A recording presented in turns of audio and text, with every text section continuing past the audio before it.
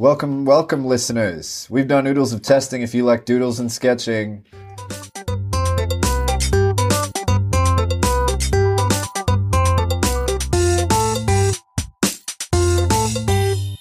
That's right, Scribes and Scribblers. It's the Nib section, official podcast of Fountain Pens Oceania. Today I am joining a bunch of artists, largely due to a scheduling error, I imagine.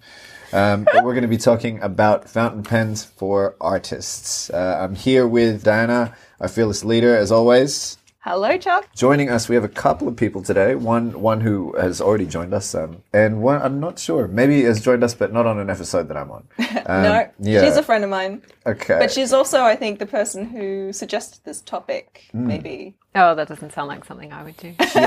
She also gets mentioned in every episode. Yes, because she's the creator of our logo. Yeah. So we've got Melissa Gruff here with us. I assume it stops at Gruff and doesn't continue to von Faber-Castell. But thank you for joining us. It's good to be here. Thanks for the invite. And also joining us, we have our returning host, hobbyist extraordinaire, Brian Saputra. Welcome, Brian. Hello, hello. As always, it is me, Chuck Montano. I was not given a whole amount of time to write myself an intro for today, but let's pretend I did one and that it was mildly entertaining.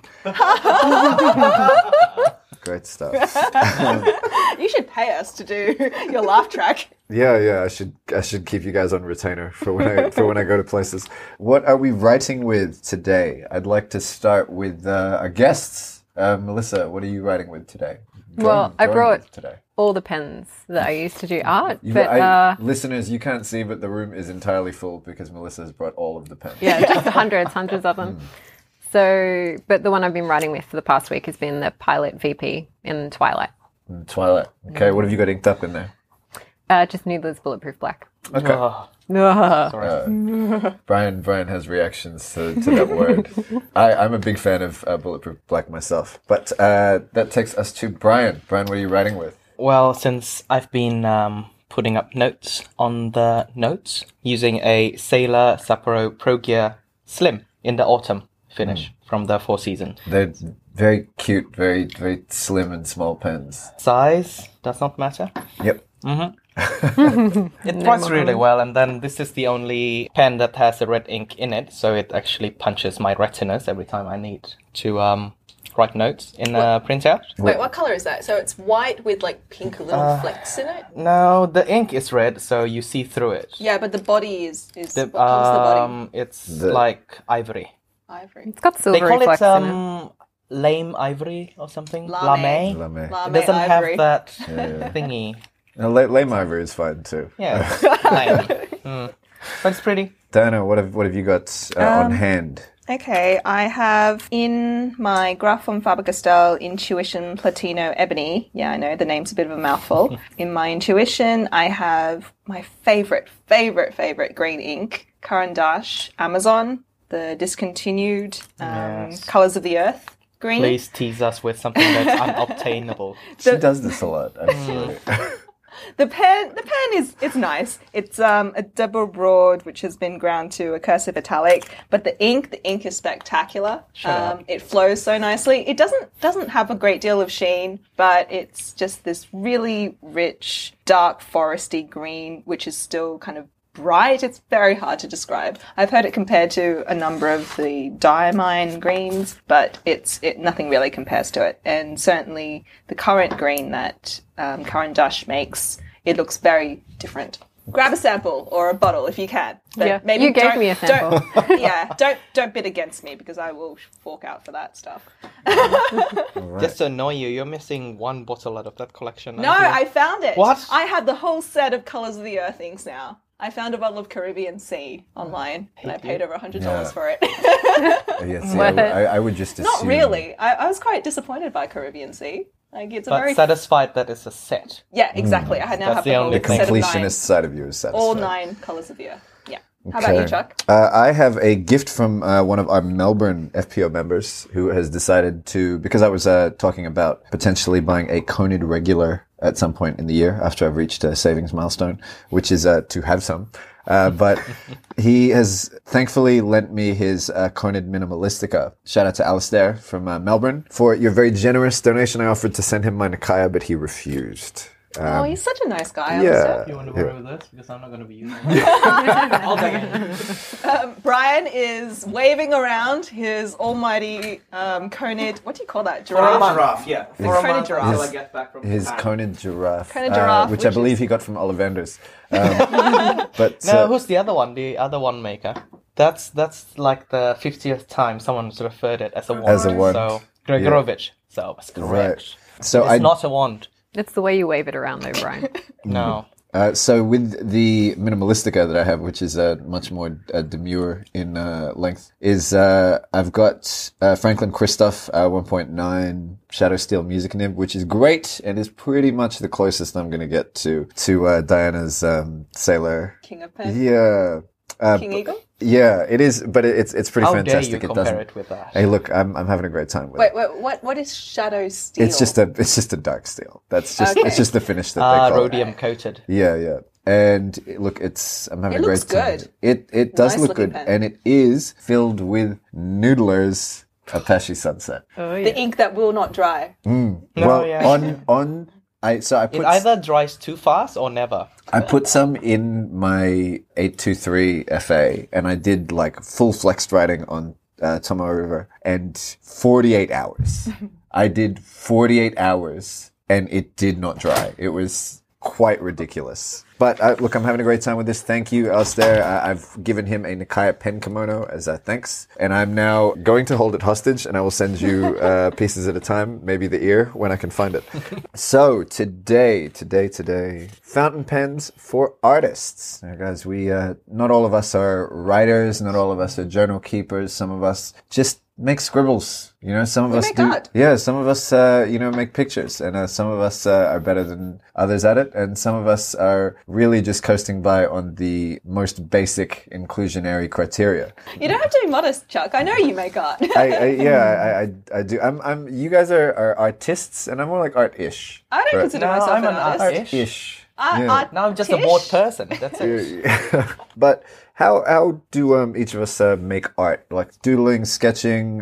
What pens do you use? I know, kicking it off, Diana, you're a big fan of watercolors with your. I know that I've seen you use watercolors with your fountain pen. I don't so much use watercolors as I hoard watercolors. Right. Just the color that you hoard. It's a Yeah. common theme with you. Though, isn't it? Yeah. Yes. I do, of course, use them, but I have plenty of watercolors that I have no real intention You have the full of set. using. Is- No, I have nearly the full set. Right. I'm getting there.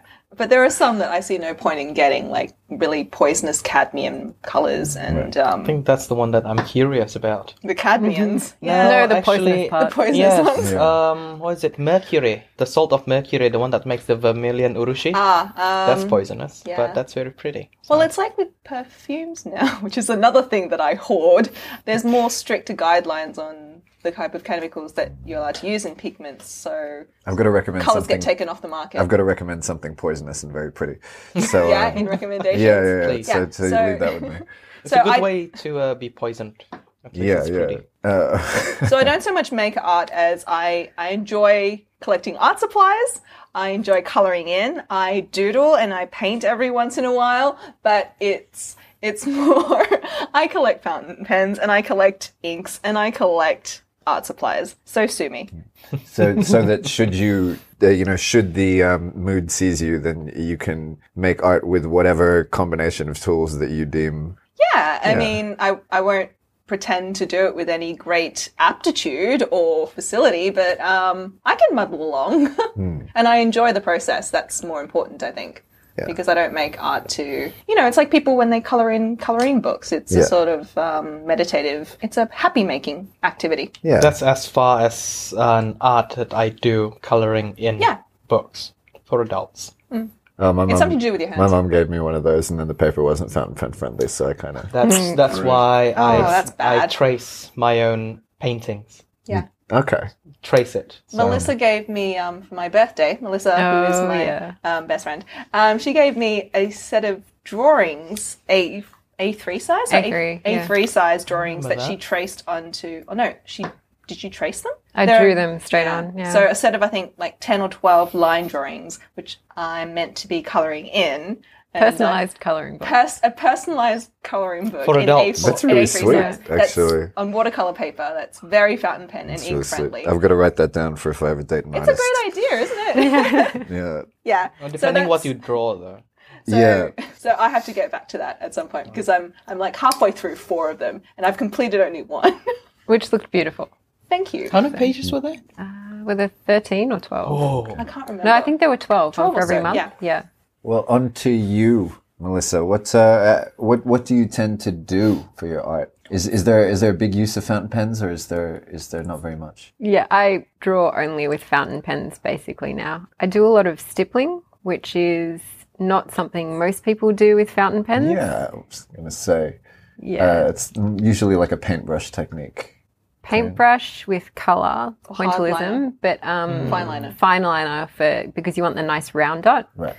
whereas a fountain pen won't give you that. Yeah. I've seen your work. That's insane. So stippling is a process where you create like shadow and depth using tiny, tiny little dots, right? Yes. Do you and find- I like tiny, tiny little dots. Yeah. But it's very laborious. And so people, when they do that with fine liner, they find they wear down the tip quite quickly. Yes. Do you find that you get like bigger Longer life? dots over time when you use a fountain pen to do stippling? With a Or- fountain pen. Like, I mean, do you use a fountain pen for stippling because it's harder to wear down the nib or just because you like using the fountain pen? I like using the fountain pen. So a fountain pen is something I already have. So if I want to do stippling, it's more convenient for me to do that.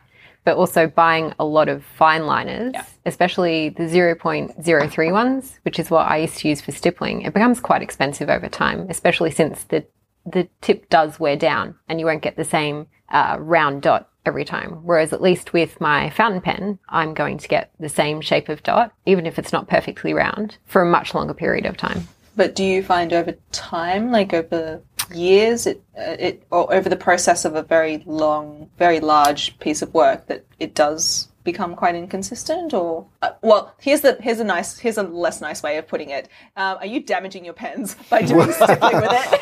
Quite possibly, because my Decapod, the Nakai Decapod that I had, used to be a super extra fine. And over time, it is not quite so super extra fine anymore. And I'm pretty sure that has a lot to do with like repeatedly smashing the tip of it into a piece of paper, yeah. It is still your Decapod then, up until now, for your stippling. Yeah. But think how much money you save from not having to buy all Yeah, those fine true. Well, maybe I should have bought a less expensive pen if I wanted to save on that. Like a preppy. But, yeah. Okay. What about you, Brian? With your infinite hobbies that I hear about, how do you find you make your art with fountain pens Okay, so the thing that makes it pretty is not the fountain pen for me, but the ink, because I know you can mix all of the colors with just 3 primary colors with watercolor, but I don't have that power or knowledge to mix my own colors. to paint with all the colors of the wind? Yeah, I cannot. Yep. Not colorblind, but Yep. it's just that it's already there and you know that that's the color that you like, and then you just use it. I don't even actually pick the nib size. It's just so much that if I want one color, then I pick the pen that has that color in it, because my pen usually holds only one type of ink, one color at a time. Yeah. Forever, actually. Since I bought them Permanent pairings. 2 years ago. I also got into fountain pens because of ink, in that I enjoyed working with ink first, and then fountain pens kind of came later. And it really was less about using a fountain pen to do stuff than it was about having an ink delivery system that didn't require me to wash my hands every time I used it, which has not worked that well. I'm still splotchy. It's fine. It's art. Yeah. On its own. Yeah, I started sketching and painting, started sketching and drawing well after I got a fountain pen. And I used to paint little miniature figurines, little Warhammer figurines. Well after or well before you got into fountain? Because you said you started drawing after you got into fountain pens. After. Yeah. Well after. I Oh, was, okay. like I started sketching maybe two years ago. Oh, and okay. How long have you been using fountain pens? I'm surprised I don't know. Oh, this like about you. I've been using fountain pens since I was like maybe 22, Okay. 21. Right. Okay. But I am 28 still, coming up on 29. But And I used to paint like Warhammer figurines. Yeah, where I got like a very good sense of miniature color, and I didn't have to worry about perspective because it was already 3D. It's still my greatest weakness, apart from fire. Do you only have one eye, a Cyclops? Yeah, definitely. I'd like to paint with an eye patch, as you know. But I got a really good sense of color and blending from there, which didn't translate to ink, but the detail did. I quite like the character of ink more than any other medium. So from looking at your Instagram and your Facebook and the stuff you share, I think, Chuck, you like doodling and you like drawing and you like making like art with words. That's like typography type stuff. Are you interested in that sort of thing? Yeah, I suppose, because the majority of me, I write every day, and if I don't write every day, then I kind of feel a bit weird. And if I don't make art that day, if I don't either touch my bass guitar, if I don't draw a thing or write a thing, then I feel weird. And that's part of sort of my self-care for every day. I suppose what I'm going to is typography is a way of blending writing and art for me. The majority of what I do every day is like song lyrics, and then I make them look nice, and then I take a picture of it and I put it up. So instead of just it being a status of song lyrics, which makes everyone worry about you, then it's a drawing thing, which, makes it a more silent cry for help.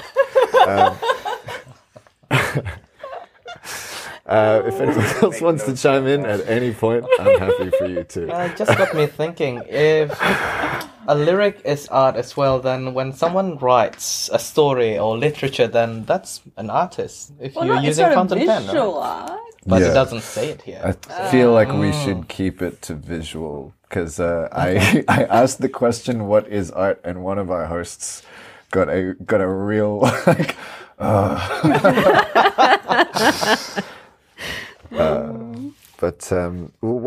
it seems like we're all using very different methods. So, Dana, what pens and inks do you recommend for art? Like I said before, I didn't really draw so much with fountain pens until I started painting with watercolors, because I like the fact that I can use a waterproof ink and use that for line drawings, and then I sort of color them with paints, and I don't tend to use coloured ink so much. And I actually got a bottle of Noodler's Bulletproof Black, or is it just called Noodler's Black? I got a bottle of Noodler's Black specifically for drawing because Melissa recommended it as something that once dried was not going to budge even under washes. So I've been using a bit of that in my Pelikan M200 demo with a fine nib. But I've also been using the De Atramentis, I think they're called document inks. They come in blacks and browns, but also some really colourful shades, unusual colours like pinks and blues and greens, oranges, interesting colours that I think artists recommend. Actually, I got onto those because Sophia and Jenny Saunders from Larry Post, they recommended that as something that artists might find really nice to use because they're colourful and not just your average waterproof ink. And I also tried the usual Sailor Kuroguro and Platinum Carbon Black, but they are a little bit slower to dry. So the De Atramentis is nice. Do they budge once they're dry? Like, do they smear? Kuroguro, I find, takes a long time to make completely waterproof. And even then, under a heavy wash, it will still smear a little bit. Platinum Carbon Black is a little bit better. Okay. I guess I'm sticking with the Noodler's Bulletproof Black then. I got it for a lot of the same reason, in that I would use a brush pen or a fountain pen and I would do the lines, and then I'd be able to wash some ink on there and, create the illusion of a textured paint. So you use ink with like a water brush? Or so I'll kind of like with the piston or the cartridge converter, squeeze I'll just drop a little bit onto a brush full of water, and I'll use that. And just with the way that it dries, it makes it look as if I have intent on painting things instead of just filling a space. Yeah, that's it for me. I think. I mean, use whatever inks and pen work for you. I have found Noodler's Bulletproof Black to be a great adjunct for when you want to frame something. Or just to set out the basis of it and then build from there. As far as pens, I tend to use I like the FA nib for the 823, and also just anything like I'll usually go with a medium. I don't do anything too fine. That's the opposite to me. Yeah. Brian. Brian, what would you recommend with pens and inks? I think the focus from what I hear from both of you is permanence. I'm the opposite. I use the lines, so I make the outline first with a like normal ink, like Konpeki or Japanese inks that are not permanent, and then you use a fine paintbrush dipped in water, and then you bleed it through to the rest of the paper. Right. So you're making a gradient across. So the non-permanence is part of the feature. Yes, that is exactly right, because so far the ones that my grand project, my hope. You have a grand project. Let's hear about it. I'm not always a PhD. Part of your body of work. Is this the child of another project? Or? Yes, it is. No, I don't know. Well, I did get bored at one point with all of my other hobbies, so I did try to trace, like, when all of those adult coloring in books were a hit, I thought might as well make my own. So my purpose was initially to make 36 views of Mount Fuji from the artist Hokusai or Hokusai. Hokusai. Yes, Katsushika Hokusai. Hokusai. Still my favorite artist, and I think my only artist that I love. So he has 36. I've only managed to make 3. Floating world. 4. Yeah. Oh, sorry. Floating world. That's Floating world. I think that's what the genre. Oh gosh, Jonathan would know this. No. I mean the genre of the style of art that he creates. Don't know. I think he made his own because previously it was focused on people only at that time, like making wood block printings for like great artists at the time, like kabuki artists. But he incorporated people as a sideshow of the grand scheme, which is Mother Nature, which is Mount Fuji in this case. Listeners, feel free to at us if you know the answer to what we're asking. What it is. We'll Google it afterwards. Yeah. We'll do that. But it's fun that way. So you're creating a series of I'm just your tracing versions of Yes. vision. What's it called? Something of Mount Fuji. 36 views of Mount Fuji. He has another series which is 100 views of Mount Fuji. I'm not going to go there. So what is it? Grand project? Yes. No. It's like from 36 different angles. I was going to say, is it like a 10-degree differential? He went to 36 different locations in Japan because the reason why they love Mount Fuji so much is because most of the time you can see Mount Fuji from anywhere you are in Japan. I don't know how far it goes, but he did that. And I find that as an somewhat OCD person, it's nuts. The completeness. There is a theme, there is structure, there's always Mount Fuji in there, and it's 36. He completed it. Great number, 36. Yes, when he was 72-year-old as well. Yeah, so you got to complete it before you're 72. Yeah. You have a long time. You'll be a proper grandpa he did then. it within like a few years or something. He's insane. Yeah. But yeah, with all of those 4 that I've done, I've only used one ink just so that I don't Which ink is clash. So I've done the most famous, the Kanagawa, Great Wave of Kanagawa with Konpeki. So you need to buy like lots of Konpeki so that if your project like lasts until you're in your 70s, Konpeki will be discontinued by then. No, this is what I added onto that rules. It's the for every view I put different ink color. So I've done Okuyama as well, and then Tokyo Matsu and Yamadori. Melissa? Okay, so what I use is based on what I need. So my Pilot VP, I use that because it's convenient and it doesn't have a cap for me to lose. So when I'm sketching, that's very important to me. My Nakaya Decapod I use more for the actual stippling, and it's actually really light, which if you're holding a pen vertical stippling for hours at a time, and some of the pieces like take 75 to 120 hours to do, that's important to me. Yeah. Every artist wants to look after their hands and wrists. And I actually use a vintage Waterman 12 for sketching as well. Because the eyedropper capacity, but also I can flip it over onto the back, and because their nibs are really flat, I can lay down just really large blocks broad strokes. So when I want to get down some really quick lines, I'll use the tip for a fine line and then block out the shadows just using the reverse really quickly.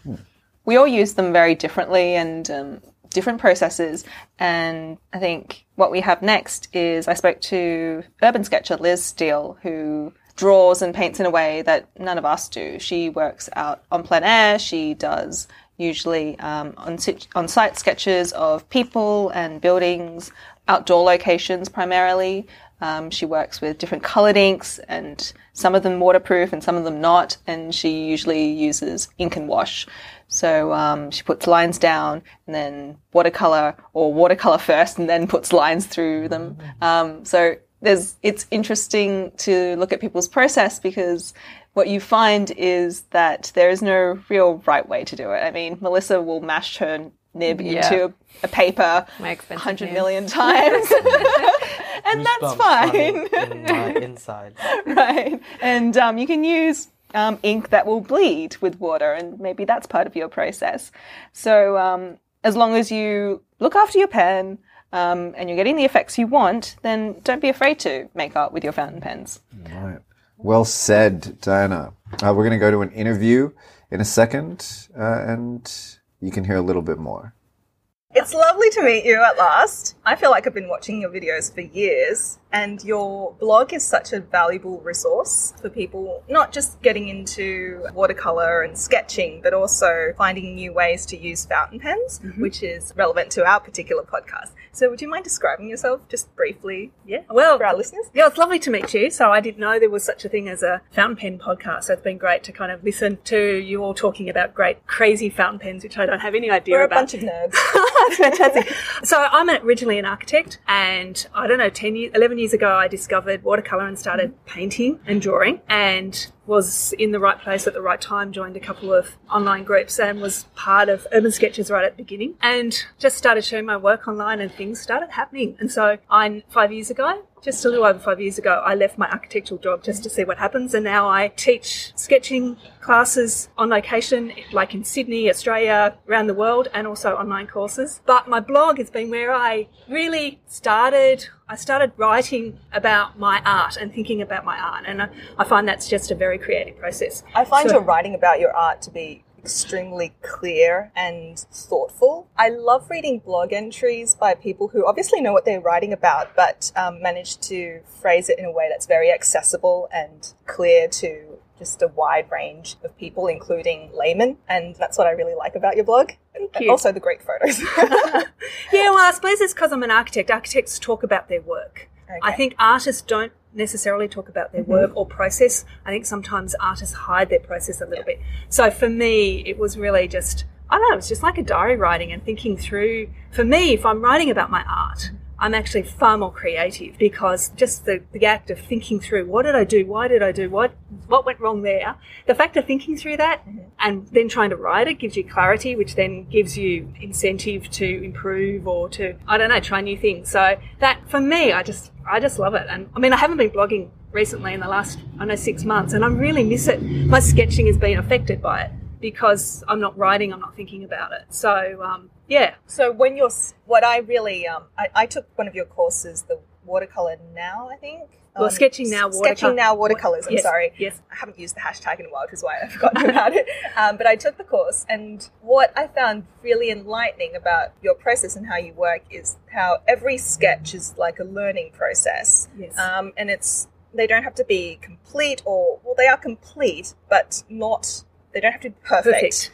And you make notes about the process next to the sketches, like each one is a work towards something else. Yes. You know, there and you can really clearly document your process or your progression from one idea or one technique to another across time. And so it's like you're teaching yourself at the same time that you're teaching us. Exactly. Yeah. And I wonder if a lot of artists work like that, because it's been a long time since I did art in high school. And we did visual diaries and we documented process and experiments in those days, but I haven't sadly fallen out of touch with that aspect of my life and a lot of my friends in those circles. So do you know if that's how most artists also work? I think that perhaps, I mean, not being an artist coming through it from architecture, I think that generally artists have a sketchbook which is where they work rough and they keep that to themselves. So you don't actually see their progress. Okay. And then they use that as research for their big artwork. So you often only see the masterpiece. You don't actually see the scrappy sketches and everything. And but Keeps the mystique. Exactly, totally. But what's really happened in the last 10, 15 years through, well, like Danny Gregory and Everyday Matters, and he's written a couple of books about this idea of keeping a sketchbook of your life. So keeping a diary and drawing things and writing things down. And then Urban Sketches is all about getting outside and having the courage to sketch out on location. And honestly, when you're out on location, getting a masterpiece is really challenging because so many things can happen. Limiting factors everywhere. So yeah, I think, and for me, it's the idea of keeping a sketchbook that's really important. So I have like 200 sketchbooks, and it's a document of my life for the last 10, 11 years since I started. And even the early ones, even though I don't like the sketches, it's a record of a time and place. And you can be proud of how and exactly, and you look back and you think, oh, I remember thinking that was really bad at the time, and it's fine. I can see what I did wrong now, but it's also that like the writing aspect for me as well is really important. So it's not just the artwork; it's actually the writing, I think the composing, the text, composing the page. Yeah. And I think that's your architecture training, to be honest. How, like, even text and image and cantilever is somehow balanced. Yeah. It's just incredibly well composed. It's just a joy that's to look actually at. a game for me. It's like, okay, let's, like, before I start sketching, I'll flick through my sketchbook and go, what have I done the last couple of pages? Oh, it's all been very boring. Let's just mix it up. Let's put something really low and horizontal. So I actually play games with it. And if you do that's one of the great things about sketchbook. If you don't like the sketch, you can still make a pleasing spread out of it. But you can do a nice heading or, do some writing down the side. But also the writing, I love looking back through my old sketchbooks because it's like, I often remember the sketches, but I don't remember some of the side things. And so I go back and I read the writing, or sometimes I remember how I was hungry or hot or what the person next to me was saying. And I then look back and that's what I wrote down the side, but I actually remember it. But so it's a bit of a combination of the two. I didn't write this down in my notes, but would you mind telling me a little bit about the Urban Sketches? Is it like a movement? Is it an organisation? I've been hearing about it so much over the last couple of years, mostly through my involvement with fountain pens and getting involved, following a lot of people on Instagram and on blogs who are clearly urban sketchers. But it sort of seems to me like it came out of nowhere, but you're telling me it's been around for 10 years at least. Yes, it just had its 10-year anniversary last year. So it started, a guy in Seattle, worked for the Seattle Times, Gabby Campanario, started a Flickr group 10 years ago. So Flickr. This is like a badge of honour. If someone was like, I've been following you since Flickr days. Flickr, I loved Flickr. Flickr was the best social media platform for artwork, definitely. For me, it was LiveJournal, coming from a different community entirely. Yeah. So anyway, I won't get sentimental about Flickr, but and he just thought, I really love sketching out. I love sketching the city, and so he just started this group in Flickr, and then about a year later or something, he then started this group blog. I remember when he started the blog, it was like, wow, this is amazing. He'd handpicked 20 people from around the world who all were out sketching on location, and they were all sharing on the blog. And then I had the great honour to have been asked to join as a correspondent in that first month. And I can remember getting the email from Gabby and thinking, my life is about to change. That was when you got started, really. It was I'd probably been doing it for a year. Yeah. But I just knew when I got that email that my life would change. And so what then happened is that then, because of this incredible bond that we had through sharing these things into the one place on a blog and talking about it, so it's not just the image, it's actually writing an article about it, which is, like I love Instagram, but like that whole aspect of writing about your artwork is getting less and less now. Yeah. Then people started meeting, and then they had their first symposium in Portland, Oregon in 2000. So it just then started growing. And so now there's hundreds of regional groups. I don't know the figures, maybe tens of thousands of people internationally that are all part of this group. So it's a non-profit organisation. Yeah. So there's a manifesto which is kind of like this focus to help us really champion the idea of sketching on location because it's so much fun. Yeah. Like people go, prefer to sketch from a photo, but when you're actually out on location and you're sketching, you suddenly become part of the world and people stop and talk to you. You notice things that you would never do if you're just taking a photo and keep walking. So there's something really special about. I've seen them a couple of times around the city, actually, and especially around the rocks. Yes. And the Harbour Bridge area. Yes. They're so picturesque. Yeah. And I've always wondered, what are they doing? Exactly. I mean, I've had people stop me when I've been sketching on the street, and they actually, oh, are you an urban sketcher? And oh, I follow you. Oh wow! So I've been recognised numerous times. It's amazing what the internet just incredible. facilitates. Yeah. So now I can basically travel. No, not quite anywhere in the world, but like most places in the world, I can travel, and there will be a local group that I can meet up with. I was just back from Perth, so there's a local group in Perth, so they took me out a couple of times, and it's amazing. So yeah, it's an organisation and a movement, and it's taken over the world. That's fascinating. Oh, I love it. Do you find it brings a lot of just very disparate types of people together? Yes. Yeah. Yes. Yeah, definitely. That's one of the things, and also the nationalities, and I think that was one of the things that it brought, like that original blog, the original correspondents were all from different countries, different walks of life, different personalities, very different distinct styles as well. So some art groups have this tendency to be very similar style, but I just think Urban Sketches just embraces variety and personal expression. Yeah, it takes on the uniqueness of the place. Yeah, exactly. And when we get together in symposium, it's really funny because you see all these people sketching in their own styles, a different place. And then learn from each other. Yeah, exactly. And some nationalities kind of have a distinct style as well. So like I feel some of the, say, Spanish people, there's something that's very Spanish about the way they work, and the Asians have a very distinct way of working as well. So it's kind of cool that way. So you can see. Yeah. During one of your lectures, you linked, I think, to a Singaporean artist. Yes, Paul Wang. Yes. Who's actually here today in Sydney. That's what I'm saying. Oh, I know. That's what I thought about. Yeah. But I think it was, you were mentioning the interesting ways that he uses scraping and in combination with watercolours. Yes. And I just find his sketches so dynamic and colourful. Yes. But they're very Singaporean. Just like Teo's, like very Singaporean. Yeah. And like they're very in love with their urban architecture and that bustle, which is, I think, very uniquely Southeast Asian and Singaporean. Exactly. And I think, because I'm from Shanghai in China, and I think sketching there would be a completely different vibe. Yes. It could be very hard to find somewhere to sit where people wouldn't bother you, and the colours of the city is just very different. So I can understand that. Yeah. And there's another amazing artist called KK from Penang. Yeah. And when I went to Penang, I looked at his work and I went, oh, it's so Penang. It's so Penang. Like, I understand his work after seeing where his natural environment. So it's kind of fun that way. And do you think they look at the Australians and they think, oh, it's sandstone? It's the bright colours. I think I have a very Australian sense of colour. Because we have such bright sunshine over here. Yes, I think the bright colours. And so, some of my friends in Scotland have very muted colours. When I go to Scotland, I put which is its own kind of beauty. I try to tone down, but I can never tone down quite enough.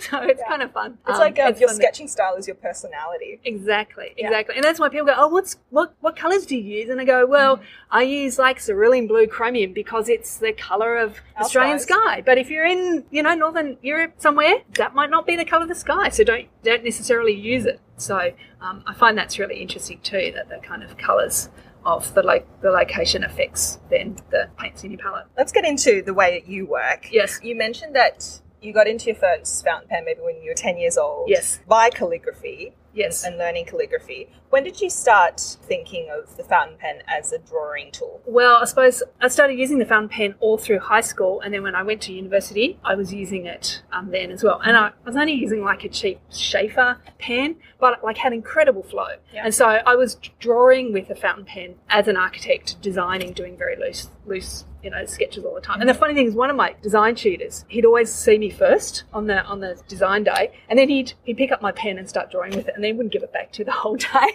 So there's something lovely about the flow of ink that you get out of fountain pen, which you don't get out of any other type of device, like pen, pencil, that kind of is linked with my idea of designing and creating. So so I then used fountain pens in the workplace as well. But for actual drafting, you can't use a fountain pen, can you? No, you can't. I would use it for design sketching and like when I'm actually designing floor plans and whatever, and also maybe a sketch to show the client. But if I was to do any freehand drawing, like construction details or anything, I would use a fine liner. Like deliverables, they'd have to be. Well, they can, but I still did even up to 6 years ago.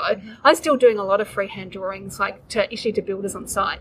So much quicker, and it doesn't actually need to be on the computer if it can read. So I did want to use fountain pens more for some of those drawings, but it's a little bit harder. Like you kind of want it to be a little bit drier. So you were sketching and you were doing drafting in fountain pen. When you started using watercolors again, or picked up watercolors around 10 years ago, which came first? Did you like initially just started painting and then using ink with it, or were you like sketching and then decided, let's put some watercolor down?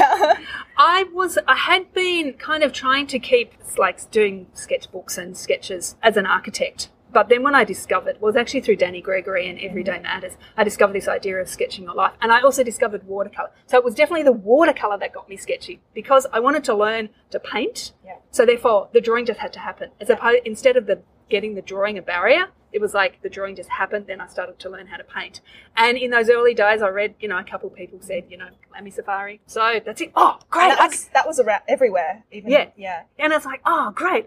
Excuse to buy a new fountain pen. So that was the first. How old is your Lamy Joy? Your white Lamy Joy? My white Lamy I've Joy. Seen much of. I have to take a photo of that. Yeah. My white Lamy Joy. I've actually, interesting, it's 5 years old, and actually, 5.5. The first record I've got of using it in my sketchbook was actually the day I resigned from my architecture. So it's kind of this symbol of freedom. But I was using the black version earlier, but I lost 2 of those. Mm-hmm. So there's a there's a guy in the pen shop in Sydney that was in Winter Gardens, or before that across the road. Right. I don't know what it's called, but anyway, the guy I went there and said, I've been using this Safari. Well, it's actually the clear version, so it's the Vista. For sketching, is there something else? And he put the calligraphy pen in my hand and said, what do you think of that? And I went, wow, I just love the balance of it. So we then swapped the nib, and then I think it might have been another visit, he sold me the gold nib. And literally, I was too scared to put the gold nib in the pen. I'm glad I didn't, because I lost 2 versions of it. So it's much nicer than the steel. It is. So so this is like 5 years of use. And I love the gunked up ink. I know. It's like I couldn't be bothered to clean it. It reminds me of it kind of looks like the charcoal. What do you call the blenders made of paper? Oh yeah. That's smudging at the top and this bone white color. Yeah. So I've worn out the seal, so I need to get a new seal for it because the lid doesn't. Oh. The rubber seal. Yes, the two the O-rings. Grey, the O-ring. So I've got to find a grey O-ring. So, but yeah. No, apparently I'll put a poll on my blog a few years ago, because one of my urban sketching friends said, Liz, you need a new pen. And I asked everyone, should I get a new pen? And everyone said, no. And then I got an email from Lamy Australia saying, we'd like to give you a new pen. So I have a spare white. Joy in case I need it. The O-rings from the new one onto I know. But then the new one won't work. But the joy, it's just like I've got the pen in my hand at the moment while we're talking, and I feel like sketching. Mm-hmm. Like I put it in my hand. Go ahead. No, I put it in my hand. But it's fairly long. And it's long, because I think the difference between sketching and sketching and writing is the fact when you write, your grip doesn't change. So you just write. But when you sketch, my grip changes all the time. And you also want to sometimes keep hitting the glass with my pen. So I'm like I have a sideways grip. If I'm doing something detail, I might put my hand more in a traditional grip, but I put my hand all up and down the body of the tail. You hold it very loosely and at the very back. I hold it very loosely. And I haven't found any pen that has the balance of that. I mean, I would like to have Pilot, or is it Platinum makes a nice desk pen as well. Yes, but it's too thin. So it's too top heavy, and the tail is too thin. And the green Sailor pen is a good one. Long. That's a good one too, because it's long. Yeah, that's the Fude that's got the turned up nib. Yes, which is wonderful to sketch with as well. So that's a good pen. That feels good too. I mean, I've got particularly quirky likes with the pen, so I can't draw with a heavy pen, which is while we're here. Let's just go over the pens that you've got with us today. There's your white Lamy Joy with a gold nib. Is it a fine or extra fine? It was extra fine, but now it's quite thick. I don't know. It's probably a medium, maybe even a broad. So it's funny because sketches are all you've got to get an extra fine nib, but no, I like a thick line. If you're going to draw with ink, make it strong and bold. Yeah, so I've got that, and that's my workhorse, and that's what I use a lot. And then I've got a Sailor, can't remember the official name the actual of it. name, but it's a green plastic pen. It's fairly long-bodied, cigar shaped with a steel Fude nib. Yes. And this is a 55-degree nib. You can also get a navy blue one, which is a 45-degree nib. Mm-hmm. So, in terms of expressive lines, this is my favourite pen to draw with, rather than a Flex, which is my third pen, which is actually a gift, so I don't know the total specs on it, but it's got an FA nib, and it's a bit more flexy than say, the Falcon, which a lot of sketchers have. But I don't sketch with Flex as much, because I think Flex is more designed for people who work slowly and do lots of curves. So if you draw lots of people, then the Flex is good. But it's hard to control the Flex when you're trying to draw it. So you've got to go quite slowly, and I'm super fast. So the Fude type of nib suits me better because it gives this lovely line with a real big bead at the end. So it gives it kind of very expressive, which is great for drawing lots of straight lines. You mentioned my King Eagle nib when we met. Yes. I actually got my King Eagle because I was thinking of using it for drawing. Yes. And I bought it from a guy in the UK who said he'd been using it for drawing as well, for sketching, because it gives you a lot of variation just with angle. And you can turn it upside down and get a very extra fine line as well. Which I do with some of my other ones. I know I've tried, was it King of Kings? King of Pen is King of Pen. Yes, King of Pen. Yeah. So I've tried some. Quite big though. Yeah, it's too big. Yes. So that's kind of the bane of my existence is finding a nice pen that is very light that I could put a fancy nib in. Yeah. But then if it was too expensive, I'd worry that I'd lose it. So this is the thing, and I've got and if it's heavy, then it's just more weight. The custom 742, which is what you have the FA nib in, that's quite heavy though. Yes. So I wouldn't. Yeah. So I don't use it very often. Mm-hmm. So I just do it for little sketches. And you also have a Prera. Is that for writing? Okay, so for writing, I have a Prera. So I love the thing I like most about the Prera is the click it makes when you close the cap. It's so crazy. Slightly of a swoosh sort of sound. Every time you do it, smile. So I have, and that's a fine. So that's for writing. So I have different uses for writing. So for my bullet journal, and I also got a hero pen that I use for headings. Bullet journal. Yeah, exactly.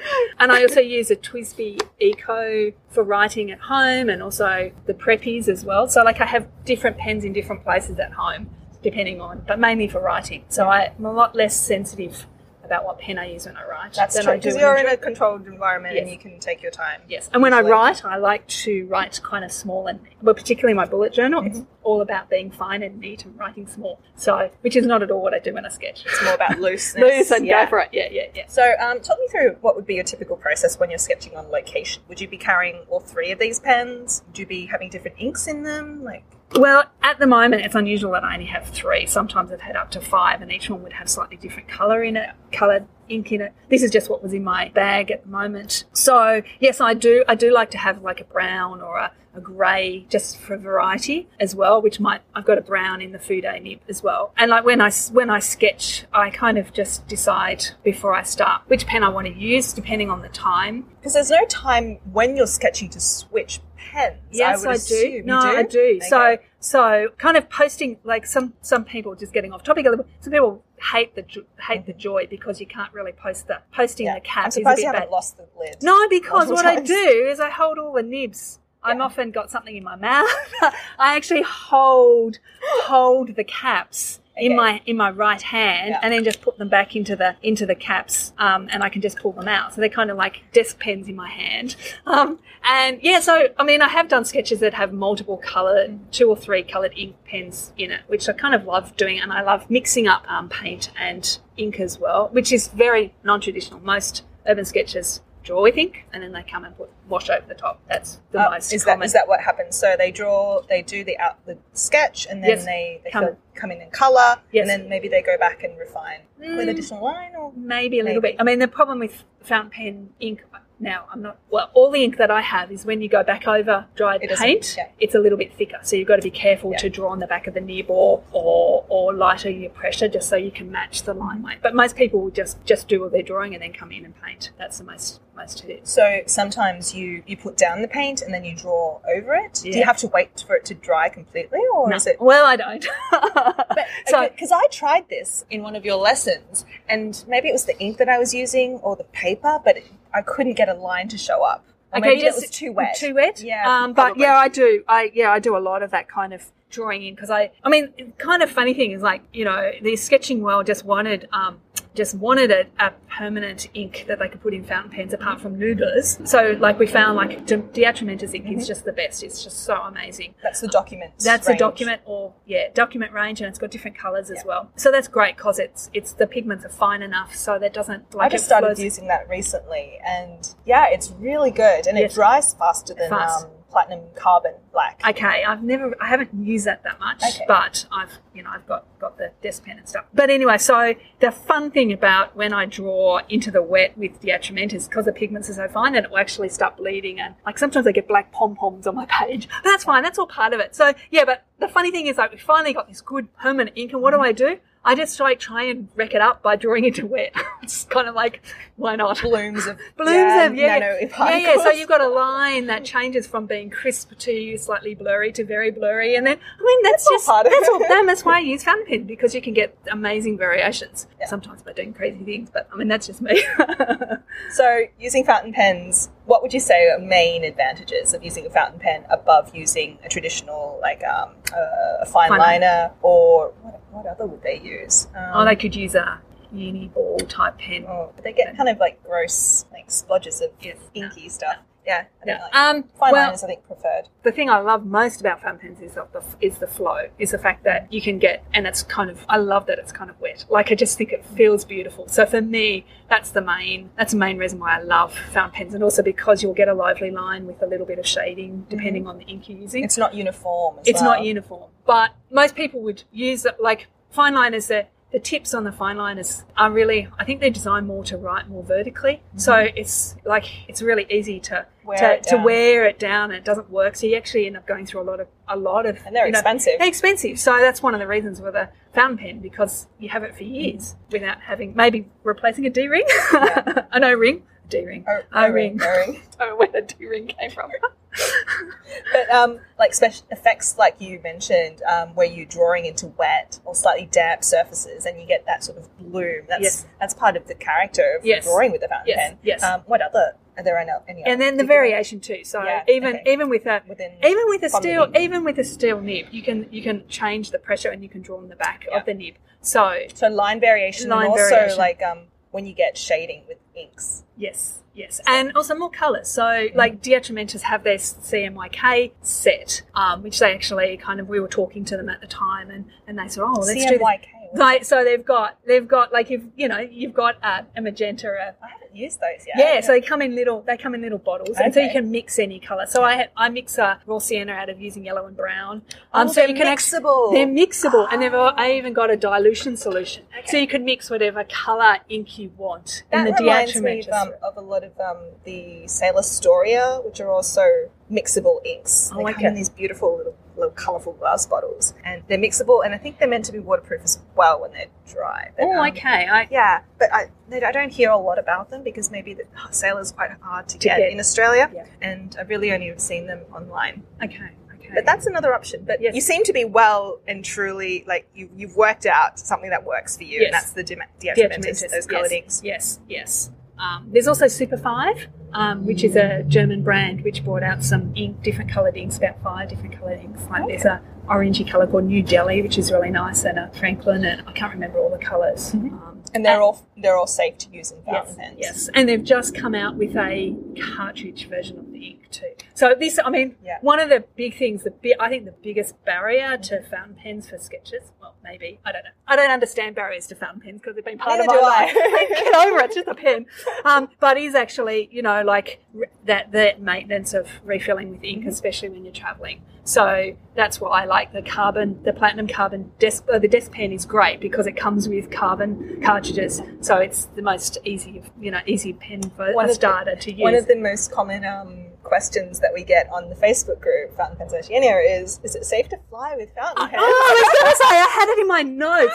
It's like crazy. What's the worst thing that can happen? Just put some tissues around it. So, there's all these series, and Brian Goulet did this great video. It was actually on a pen.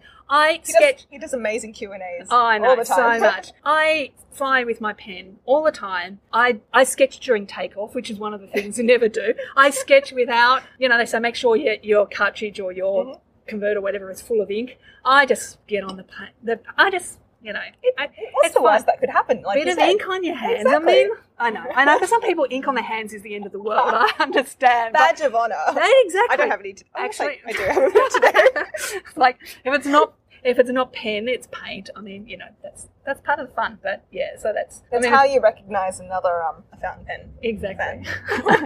So you're a former architect. So I noticed that you like to draw a lot of buildings. Yes. And I love buildings. I love your buildings, especially when you go to Italy. And I think there's you show real appreciation for the space. Yes. And the vibe just of the place as well. Do you think that fountain pens are really well suited to that sort of the straight lines and the kind of volumes that you draw when you're on vacation? But do you think they're also suited to drawing things like animals? There's no limits? No, absolutely not. Yeah.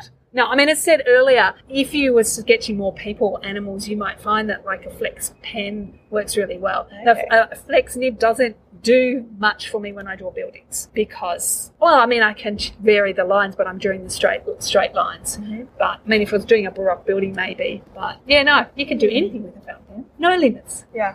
I need to get out and draw more. Yes, that'd be great.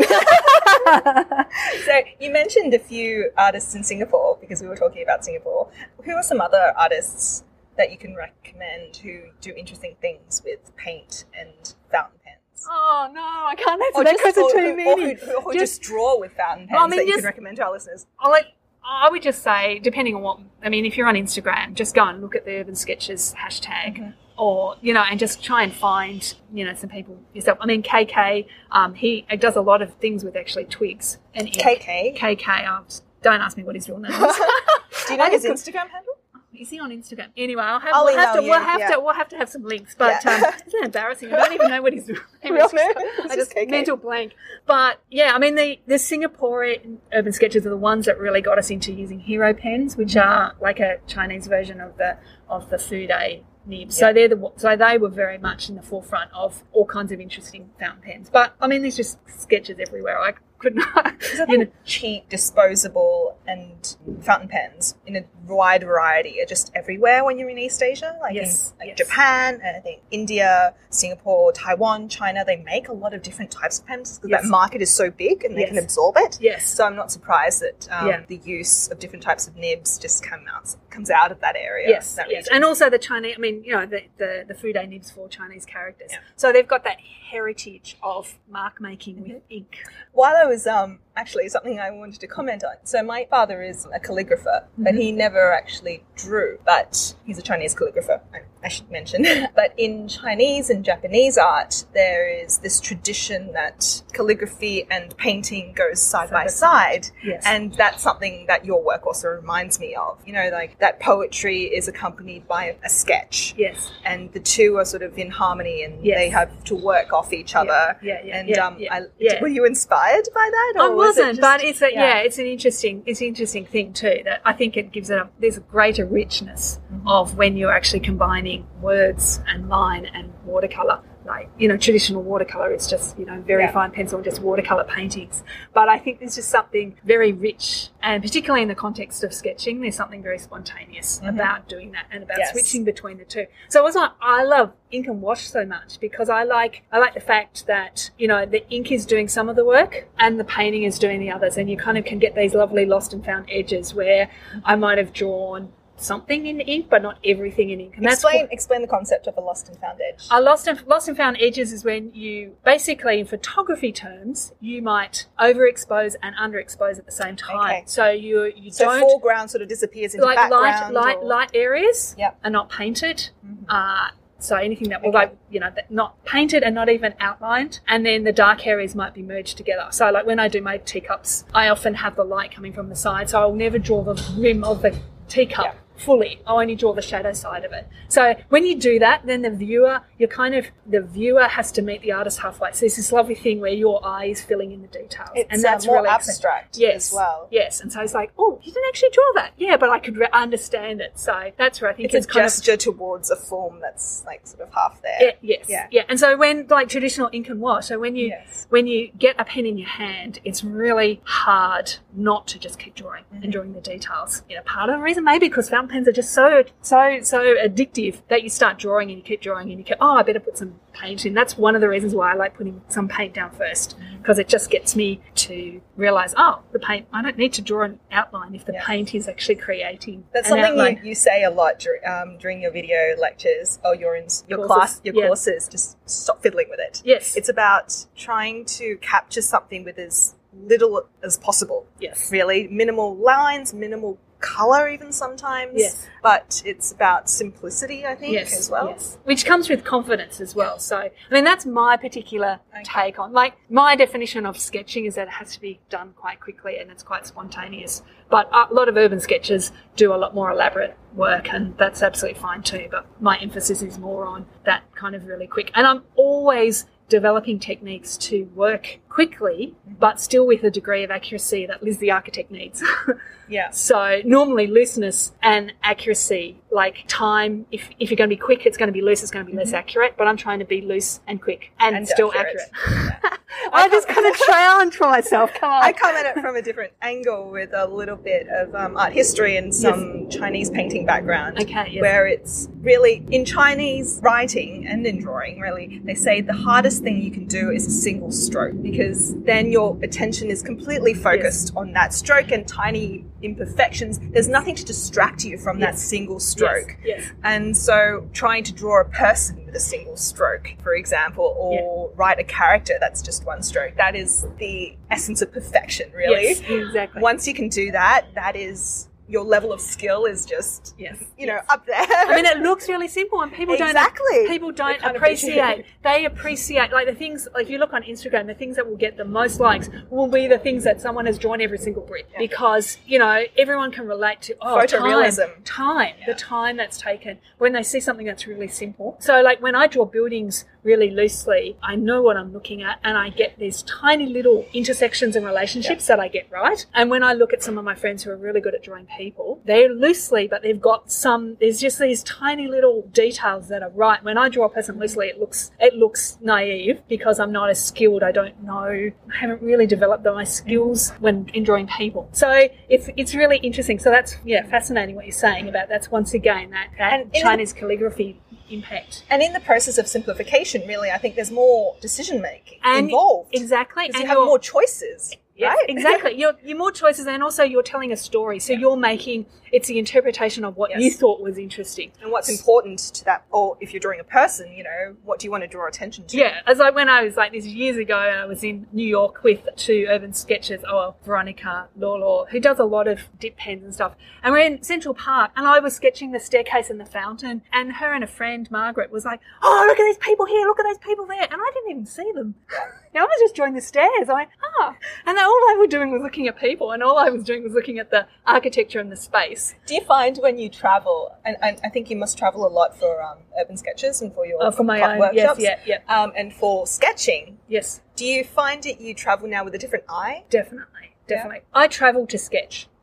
So when I travel, that's when I'm like full-time sketching and recording stuff. I mean, I'm teaching now, so now that I teach, I actually do less sketching than before. But yeah, definitely. Yeah, like you go to a museum, I much prefer to go and find one or two things and maybe sketch. And maybe even I don't even go into the museum because I like the exterior so much. Yeah. So I do a lot less, but I think the quality of my experience... Do you pay attention to different aspects of the city, do you find? I'm trying to... I mean, I used to, when I was, working as architect, I used to go, right, where are all the architectural features, and just go and and sketch them. Now I'm much more interested in interesting spaces, and I'm trying to make sure that I get a more variety of, like, that's kind of one of my goals, is like when I go there I want to draw the signs, I want to draw those little bits and pieces that, you know, bring out the character, character place. Yeah, and draw more people as well. So, yeah. So it does. And you go, well, what do I need to sketch? What am I going to... Because you can't take as many... I mean, you can take many, many photos, but you can't sketch as much. I try, but I haven't made it yet. I was trying to sketch as much as I used to take photos, but not quite. But, yeah, so you kind of got to make a decision, what do you want to sketch? And, like, some people, they go, if I do a sketch a day, then they've ticked the box. But for me, I would like to be able to sketch as much as possible, every location. So as much like you would take a photo, I would like to. Do you still take photos as well? I forget to. It's a different brain. I mean, I want to start doing vlogs and doing more video. But that would take time away from sketching. So Instagram stories when I travel is lots of fun, because that's like, you know, just 15 seconds, and it's like, oh, this is what I'm doing now, and so that's kind of a lot of fun, and I can do that while I'm waiting for the paint to dry too. So that's the other problem. I sketch so much that you take a sip of tea. Yeah, exactly. Well, if you can find a cafe with a good view, that is the ultimate. But yeah, like I used to, like, so because of my tea drinking and stuff, you know, I would actually search out tea rooms. So that was something I would, you know, if there's a tea room, I'll go and visit and sketch it. But yeah, no, it definitely changes your perception of travel, which is one of the It's really like cool things. Now when I travel, especially in Asia, I ask people online, are there any good fountain pens Exactly. in that city? Exactly. And I will book my accommodation to be close to those shops. Oh no, I've never done that. I mean, like, a lot of sketchers are obsessed with art shops as well, so I understand that. But I mean, I kind of reached the point where it's like, I don't need any more. That's true. You know, but it's fun to see what they have locally and what they're into. Yes, and also you don't need to buy souvenirs because your sketchbook is a souvenir.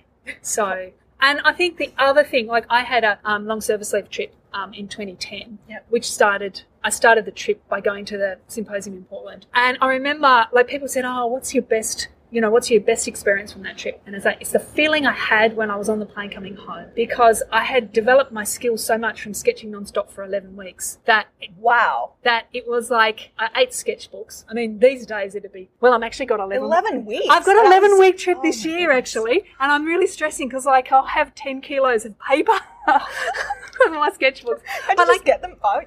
I'll have to ship them back. I know it's a bit risky. I'll take a photo, but anyway. But yeah, it was that kind of idea that, like, even when you sketch, like, at the end of a holiday, you've actually developed your skills in some way, or you've met sketchers who have given you ideas.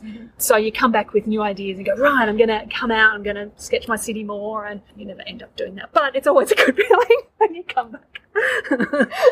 Work catches up with you, and you never find time to go out. But that's one of the things that I think Urban Sketchers is really great for. And I would say my friends in Singapore, going there is like, I mean, Singapore is not architecturally the most interesting place, but they have lots of nooks and crannies. They do, and they call it, but they kind of celebrate newness. You know, anything. You know, housing estates like these are. They are very interesting. But you know, I would think, I had only interested in drawing Baroque Italian buildings. You know. Yeah.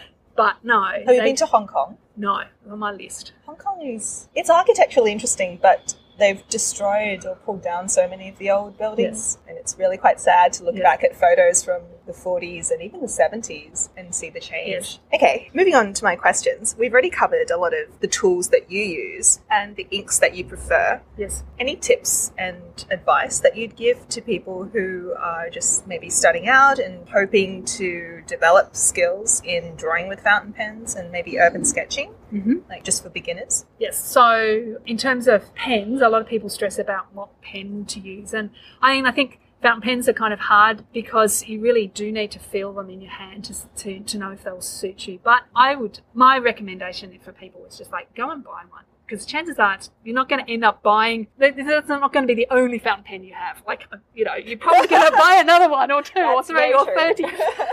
So find one. I mean, the most off-the-shelf easiest one is the Platinum desk pen, because it comes with cartridge. Okay, so it's like simple, easy, don't worry about it. And then I would say to people, just use it. I have a lot of friends, I get a lot of emails all the time from people saying, oh, my pen's scratchy. I once got an email from someone saying, I'm travelling the UK with your beloved Joy pen and it's not working. I'm going, my pen's here. So people have a lot of problem with scratchy pens, but I think a lot of the time they're just not using it enough. And they let it sit, it's sitting for months and they go, oh, my fountain pen, I'll start using it. And then they leave ink in there. Yeah, of course, ink's in there, right? And it's like, oh, it doesn't work, throw it aside. It's like, no, get using it, right with it, and be a little bit more conscious of whether you're twisting the pen in your hand, because a lot of people when they write they twist the pen, and that's a bit of a problem. So in terms of so I would just say don't overstress it. Just go out, buy a fountain pen, buy a Lamy Safari, and just give it a go and use it and get a feel for it. In terms of drawing, well, we could just go on for hours about drawing, but the essence of drawing is just slowing down and learning to see differently. So that's kind of a different skill that you've got to develop, and you start seeing the world differently, and that's when the magic happens. But it's really, there's very little difference. So if someone's only drawn with a fine liner or like a ballpoint all their life, do you think there'd be like a steep learning curve to learning to draw with a fountain pen? I think they've got to just try and loosen their grip and maybe try and not draw so vertically, just kind of like try and vary their angles a little bit more. But I think if you start writing with it, then you get it, you use for how it feels in your hand, and then just start drawing. It should be similar. But I mean, I don't know. I've always used fountain pens, so yeah. And I think you have a blog series, a series of blog posts at, is it just lizsteele.com? We'll link to it in the show notes, where you take us through, I think it's a series of like seven posts, where you take us through what kind of pens to use, how to clean them, ways that you can use the pens, and also some resources that link to. Yes. Lots of Brian, yeah. He's so invaluable, I think, to the community. He's such amazing. A reservoir of knowledge. Yeah, but there's almost too much. I think the barrier for fountain pens is because it's, too fancy. I mean, look at you and all your fancy, your fancy pens. So people think of it being that high-end specialist. They start rattling off nibs and stuff. Mm-hmm. But at the entry level, like Skechers don't want to use expensive pens. So, like the Platinum Preppy, I love that pen. I love the Prera. And I love the Pilot Kakuno as well. Oh, yes, exactly. The Metropolitan, like I've listed. Oh, it's a bit heavy for me. I agree, but the Kakuno is very cute. Yeah. So there's a lot of really entry-level pens now. Just go and buy one and just have fun. Perfect advice. Thank you so much, Liz. Oh, thank you. It's been so much fun. All right, that takes us to our recommendation section. Now, so each of the hosts is going to give a recommendation that does not have to be pen-related.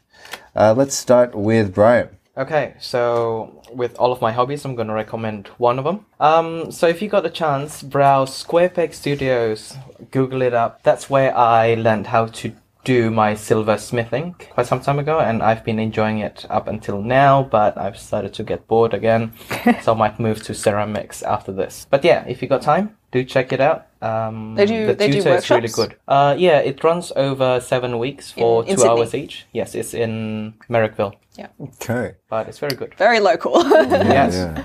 Inner West. What about you, Melissa? So I'm going to recommend a science fiction webcomic that I've really been enjoying since 2015. It's called Mare Internum. You can find it at marecomic.com by Dershing Helmer. How do you spell that?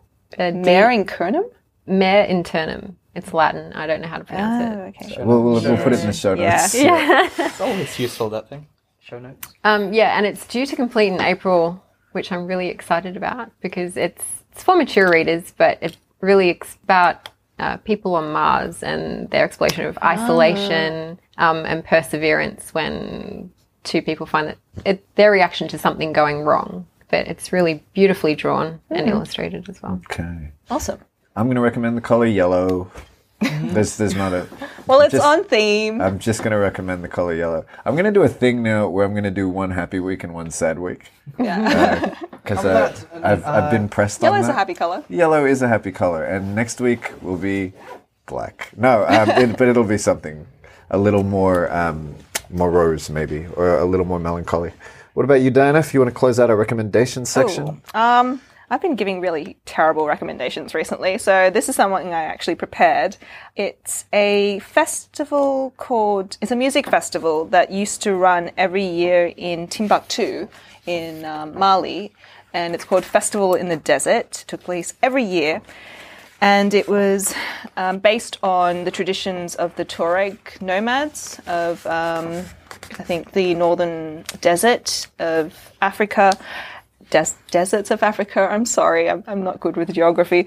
But what they did is they gather and they camp in the desert, and then they perform music live to each other, usually traditional Mali music, but, you know, with sound systems and people just setting up this temporary festival, really, in the middle of the desert. And several times they had, like, international guests who, like, I think U2 played there once. If anyone's going to play at a festival, of course they did, but Robert Plant as well. Yep. And there's a few CDs, maybe not DVDs, but definitely a couple of CDs that were recorded of the Festival in the Desert on location.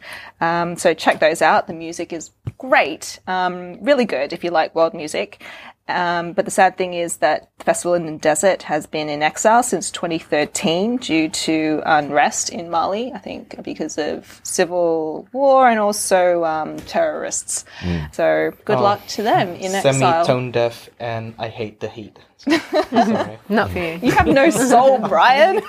Yeah, people have called me that so many times. You're also from Fine with Indonesia, so like a relationship with heat would be implied, but no. All right. Well, thank you everyone for joining us. Thank you for joining us, Melissa. Thank It's you. been a pleasure. Yeah. Thank you for joining us, Brian. Always a pleasure. Thank you again, fearless leader, Diana. Thank you, Chuck. As always, I'm Chuck Montano, and until next time, listeners, ink well. Future episodes of this podcast can be found at thenibsection.com and wherever you listen to podcasts. Hop on iTunes, rate us, review us, recommend us to your friends. Want to share your thoughts, suggestions, feedback? We'd love to hear from you. Email us at thenibsection@gmail.com. You can also comment at us on the Nib Section Facebook page or at the Nib Section on Twitter and Instagram. The Nib Section is the official podcast of Fountain Pens Oceania. Our producers this episode were Diana Dye, Chuck Montano, Patrick Antolovich, and Denise Tang. Editing done by Patrick Antolovich and Denise Tang. Our music was composed by Michael Pierce. Our logo was designed by Will H. Smith with artwork by Melissa Graff. Thanks for listening.